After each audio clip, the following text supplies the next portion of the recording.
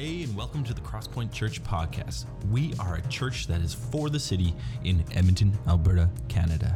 We are passionate about helping people become fully devoted followers of Jesus. So, if you're just joining us for the first time, we would love for you to check out our website, thecrosspointchurch.ca.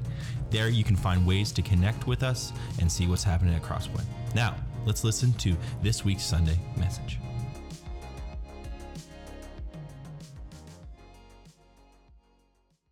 To reunite his people, one family at a time. It started with Abraham. God separated him from the ruler's side. Through the Jews, all people would unite. And all throughout biblical history, God was working out this mystery of how he would end hostility toward the divine through this one family.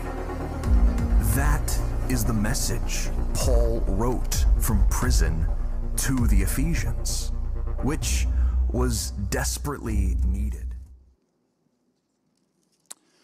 Let me pray for Phil. It's Phil Switzer. I got that right? Oh, yeah. Oh, that's good. Yeah. He's part of our Crosspoint crowd. His wife has been a part of the team here in terms of leading worship and so on in the past. And he graciously said that he'd love to preach. So I want to pray for him. And so let's prepare our hearts to hear. Lord Jesus, I thank you for Phil. I thank you, Lord, for the journey you have led him in and how he has grown in you in many ways. And I thank you, Lord, that out of that experience, he is prepared to share your word.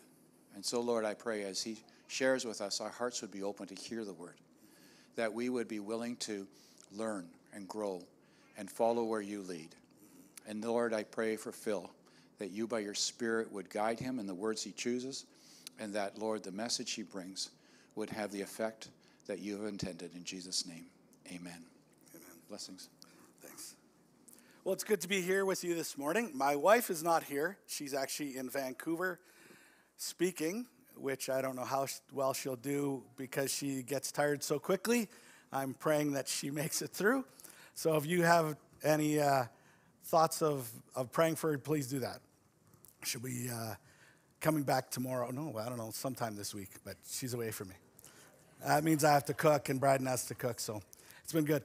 You know, when Jim gave this to me, by the way, if you're on the video, this might be a little rough because I like to walk, so there's someone who can move that.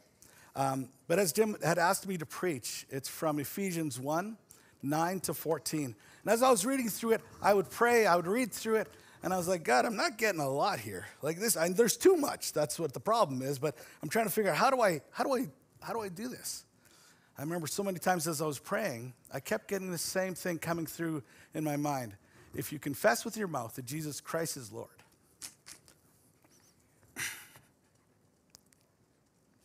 Sorry, I am a crier. I always will be. But what I really feel like someone here needs to know this. If you confess with your mouth that Jesus Christ is Lord, and you believe in your heart that God raised him from the dead, you will be saved. Cornerstone of what we live is that we confess with our mouth that Jesus Christ is Lord. Not that he is someone else's Lord. Not that he is just Lord, but that he is our Lord. Jesus is our Lord. What does that mean? Well, that means that as we walk through our day, as we do things, we listen to what he says and we do what he tells us. I love watching medieval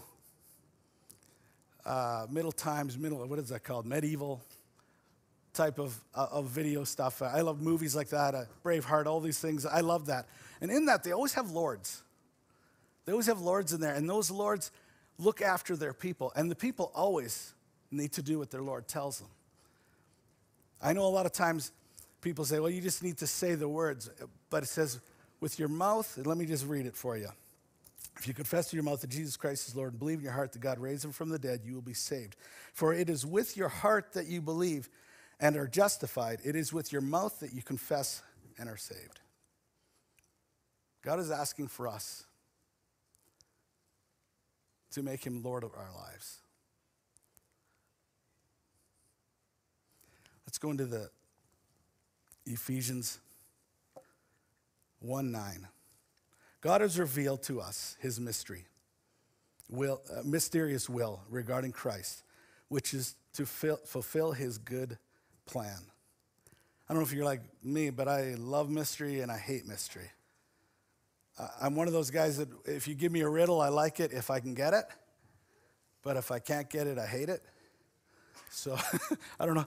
Some people just love working on things, math things. I do not enjoy that. I enjoy something where I know I can find it. You know what I really like doing? I'm going to tell you one of the weird things I do, but sometimes I look for friends on Facebook or Instagram.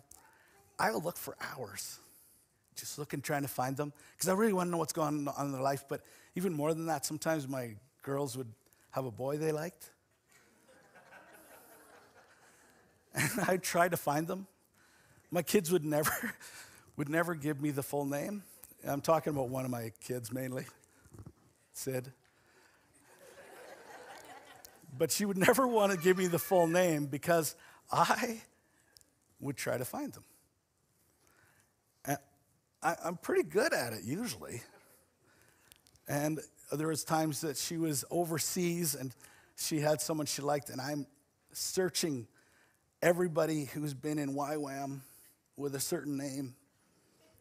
I mean, and they lived in this certain town, and she was so mad at me every time I did this. But I loved finding what was hidden to me.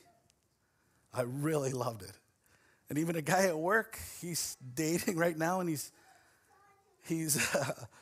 on these. He's not a Christian guy, but he's going through these things. I don't know what it's, swipe right, swipe, whatever that is. He's swiping, and he finds a girl, and he says, "I don't know what she's like. What's she like?" I said, "Well, give me the name." I found one. It's very hard, by the way.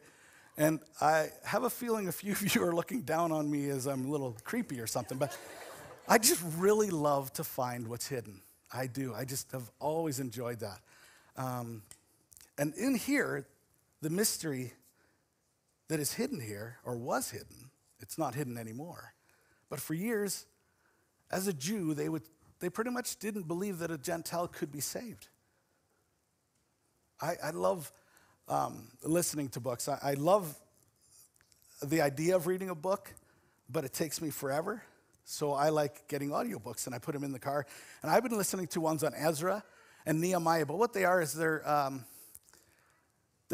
they take it and go a little more on it. They expound on it. So they take Nehemiah, but they have all these extra characters that aren't in the Bible. And what's neat about it is there's Edomites, and there's all these different people who love Jesus, or back then it would have been love God, and were following God's ways, but they weren't treating them like they were God's people. And that's because they didn't really believe they were God's people at all. They weren't allowed to be that. But when Jesus died on the cross and came back to life, we had the chance to become the children of God. My daughter had, my youngest, that is Bryden, she's downstairs doing a fire drill with the kids. But she had some of her friends over one day. And do you ever feel like as a dad you're trying to be cool, but you know you're not? Well, that's me a lot. But I enjoy getting to know the kids. And so they were young. They were probably, 12 at the oldest. And I was like, "So what do your mom and dad do? Do you have brothers and sisters?" And I'm trying to be cool, and this one girl goes, "Yeah, I have an older sister and a younger sister." I said, "Oh, have you ever told your younger sister she's adopted?" Because I'd heard of people doing that. I was never told that as the youngest in the family, but I heard of these people saying that, like, "Oh, yeah, you're adopted." She looks at me and she goes, "No, because she is." Yeah, it wasn't that funny. I thought it'd be funny. My bride didn't laugh. No one laughed at the table. I was mortified. And then I was like, "Well, is she a good sister?" She goes, "Yeah, she's a great sister. She's my sister." That is what the mystery is that we got to become the children of God through adoption. We're not the original children. The original children are the Jews.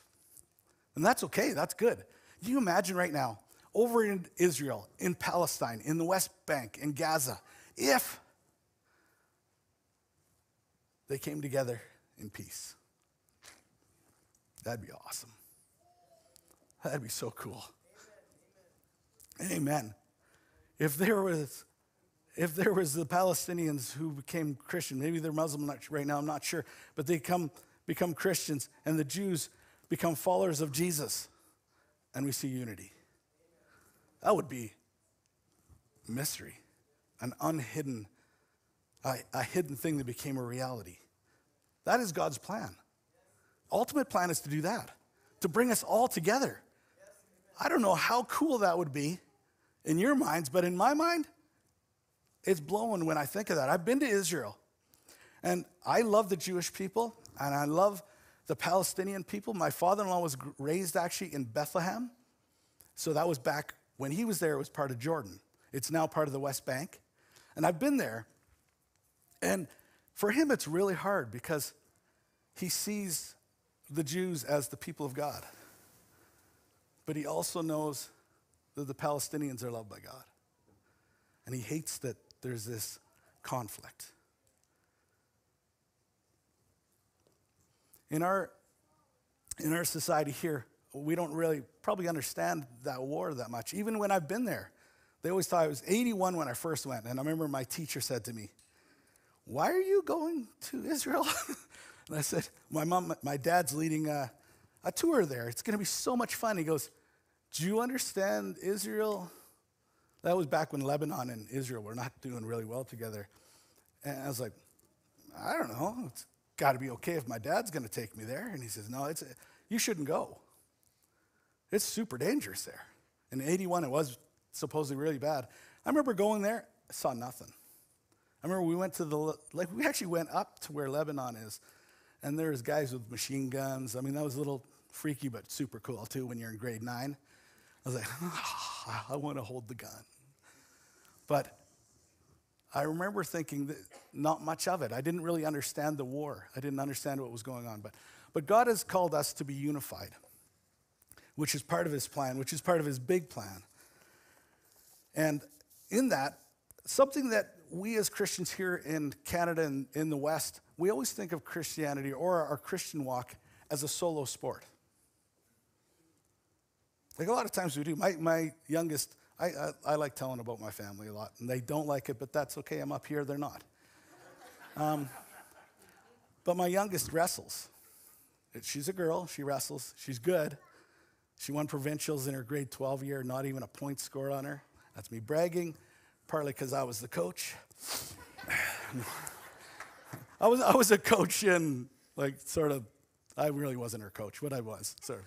She was at Millwoods Christian School where they had no one who wrestled there. So they needed someone to look after it, so I did. She wrestles for Edmonton Wrestling Club back then. But it's not a wrestling, even though it's an individual sport, it's still a group sport. Because how does she get better? She doesn't practice by herself. She doesn't go to a gym and go, "Okay, here's the double leg," all by herself. Well, they do that a little bit. It's just mock wrestling. But they need someone to go against. They need someone to make them better. We in Christianity, a lot of times, other than church, do it alone. I don't think that's the way it should be. Christianity came out of Israel, and Israel is based on a different system than we are here. We're a cold climate people. They're based on a hot climate. I don't know if you know the idea of those things. If anybody here is from Africa, or you're from India, or you're from places where it's hot. I lived in India for almost 2 years, and the difference in how we think of things is totally different. When you're in India, and you say, "Oh, I'm going to spend all my time by myself in a house." Like I had a friend of mine, they were going away, and another friend was going to move into their house. A single guy, all by himself. And I remember the worker said, "Why would you want to be by yourself? Aren't you going to be scared? There might be ghosts." And My friend, he's Norwegian. He goes, no, I love being alone. They're like, you like being alone? I hate being alone. And I started researching of this before I went to India. We researched a little bit on this so we could understand a bit more. But the hot climate, what do they value? They value things like hot climate is relationship orientated, indirect communication, group identity, inclusion. Hospitality is spontaneous and event orientated. We, on the other hand, I'm not saying one's better than the other, but there are some good things on both sides, I believe. Cold climate is task orientated. If you've ever noticed, that is very much how we are.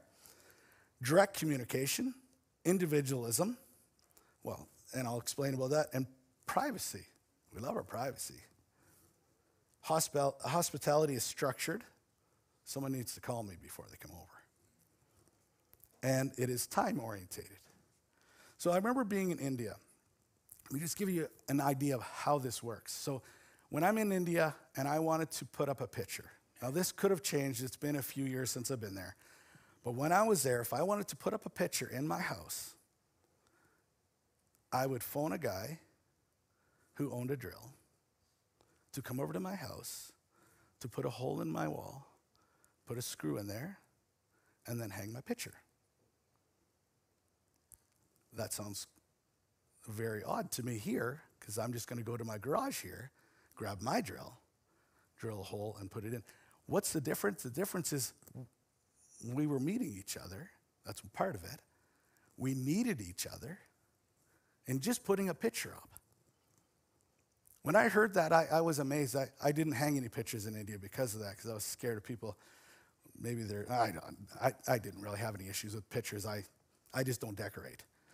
But when I look at this is Christianity needs to be, I believe, needs to be more of a hot culture, because that's where it was based out of. That's where we were based out of. We need to, have you ever wondered what it would be like to do your devotions together? We always call it our quiet time or a private time, but it doesn't have to be. Jesus called his 3 with him as he went to go pray. They fell asleep. But we could do that. We could be people who do that, who we work together, how we come together and we know the will of God together. In this, Christian life is not to be lived alone. Church is important. Meeting with other Christians is important. Doing our devotions is something I think we could do together more. The Father brought us together, Jews and Gentiles, through the death and resurrection on the cross. If you look at Ephesians, that's what they were. They were not just Jews. They were Jew and Gentile working together. Furthermore, because we have united with Christ, we have received an inheritance from God. For he chose us in advance. He made everything work out according to his plan. God started his plan with the Jews. We know that. The Jews came from Abraham. Abraham was the father of the Jews. They were, so to speak, the firstborn. And back in that culture, the firstborn, they were the ones who got the inheritance. It wasn't shared. Now, if you were the firstborn and you had the inheritance, you had to look after the rest. So it wasn't that they were neglected, but you looked after the rest. The first followers of Jesus were actually Jews. You know, I was a youth pastor. I was in ministry for about 15 years, doing youth ministry and working in India and different things like that. I never really grasped that until I was doing a Bible study with some young adults. And we were talking about it. We were going through how Paul, as he was in the synagogue with the Jews, and they would start fighting and they'd want to kill him. And all of a sudden, I was like, man, they're all Jews. Like everybody was a Jew at first. And they were Christians. Well, they weren't called Christians, if you know. They weren't called Christians till later. But they were Jews, and they followed Jesus, and they met in this synagogue. They were actually probably called a sect of Judaism. I remember a guy one time, when he heard that Jesus was a Jew, he's like, no, he wasn't. He was a Christian. And the guy looked at me and says, do you think he wore a cross on his neck too? He's like, of course he did. No. Jesus was a Jew. And that is not a wrong thing. That's a good thing. That's what God's plan was. And God brought us in as adoption. Just like that friend of my daughter's who was adopted. It was a good thing. Has a great life, has a good family. She's part of the inheritance of their family. We are part of that inheritance. What is the inheritance? What inheritance did we get from God? The inheritance is that we became children of God, number one. If that's all it is, that's pretty good. I couldn't believe it when I was studying one time. If you look through Judaism on what some of their beliefs were, there was a time when there was groups of them that didn't believe in eternal life, that didn't believe in anything after death. And when I heard that, I thought, well, isn't that the whole point? And as I read through it, they're like, no, the point was to live for God here. So they've got that part where sometimes we live to die. They live to serve God. We should be living to serve God here so that we also have the next part of the inheritance, which is eternal life with Jesus. I probably won't get much of an inheritance from my dad or my in-laws, which I'm totally good with. Just know that my kids probably won't get much of one either. But the inheritance we do get from my in-laws and my mom and dad is the knowledge, is the upbringing of being a Christian. My dad is a pastor, was a pastor. He's 87 years old. I still remember almost every week he would talk about the gospel and that this is us, this is our sin. I'll try not to cry. And that God would take our sin and place it on Jesus. And the sin was no more. When you put your trust in Jesus, he takes your sin away. Even more than that, it's gone after that. It's not just on Jesus. It was put on him at the cross, but when he rose again, it was nullified. Hard to believe that the sin you do, the sin you will do, has all been paid for. If it wasn't paid for, then what do? Jesus has to die again? No. That's what Scripture says. He says he can't die again for sins at will. We have to understand that our sins have all been looked after, that that Jesus has died for all those. God's purpose was that we Jews, this is Paul talking, not me, we Jews were the first ones to come to Christ and would bring praise and glory. So we see that in that time of the Ephesians, they were bringing other people to know Jesus. Paul was a groundbreaker. I don't even know how he survived as long as he did. There were so many Jews that wanted to kill him because of bringing Gentiles. One, he brought a Gentile into the synagogue, and there was things that he did that's why one of the reasons he was being killed or being on his way to being killed in Rome was he'd done some things where he shouldn't do as a Jew, but he did it because God had told him to. And we look at this and we see that in Romans 11, this is something I really love. Romans 11 is something that is so good. It talks about us being grafted into the tree. So the family tree of the Jews, we were grafted in. And I remember talking to a guy at work, not a Christian, same guy who I was looking up people for him. And he looked at me one day and he goes, so are you Christians sort of like new Jews? At first I was like, no. See, I thought he was just trying to annoy me, which he does quite well. And I said, no. And then I thought, wait, hold on. Yeah. We are sort of like new Jews. Or he goes, are you sort of Jew-ish? And I was like, well, sort of. Yeah, we don't follow the old ways because we're now saved by Christ. And It's not that the law is gone. It's just been fulfilled.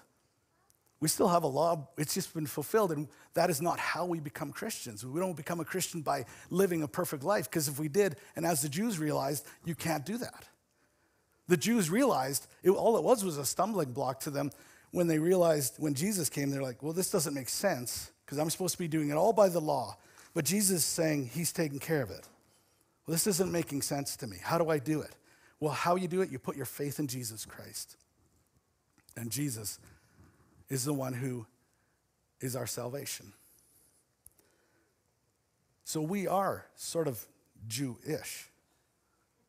We are new Jews because we put our faith in Jesus. I just want to actually just go to the end here. It says, this is summing up what we have here. God loved you, chose you, created you, adopted you, purchased you, redeemed you, forgave you, and sealed you. You are his. There is nothing you did to earn these spiritual blessings. They are solely rooted in his character, desire, good pleasure. Amid the truth of God's immeasurable love for you, there is even a greater story at play. God displayed his plan by uniting Jew and Gentile as one under Christ, and is in the process of bringing everything in the universe under his authority. Unlike humans who crave control when given it, come up short, God has a vision, the plan, the power to unite everything in heaven and on earth. I want to go back to, if you confess with your mouth that Jesus Christ is Lord and believe in your heart that God raised him from the dead, you will be saved. I believe there's someone here that has never done that. I believe that God has set up this massive plan. If you look at it, it's not from, last year to this year. It's from the beginning to now. He set up this plan where he brought the Jews in. The Jews would take a lamb and they would sacrifice it. The sacrifice of that lamb took away their sin. And then we see that Jesus becomes the ultimate sacrifice, as he is the spotless lamb. And he's sacrificed for us. And if you look at how the Jews got saved, is actually by looking forward to that sacrifice. They knew that was just a symbol. They knew that it was. They knew it was not the be-all, end-all. They knew they looked forward to having a Messiah. But right now, I just pray for whoever it is here.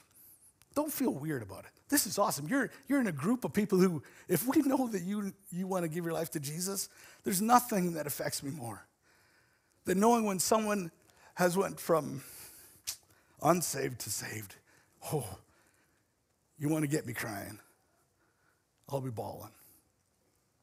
I'm going to pray right now, end our time. If you want to pursue this more, if you'd like to talk to someone about that, we were going to have a prayer time over here. Just come and talk to them. Just say, hey, I want to give my life to Jesus. I'm just going to pray, and then I'll hand it over to who's doing the benediction. Okay. Dear Lord, I thank you for this time you've given me to speak.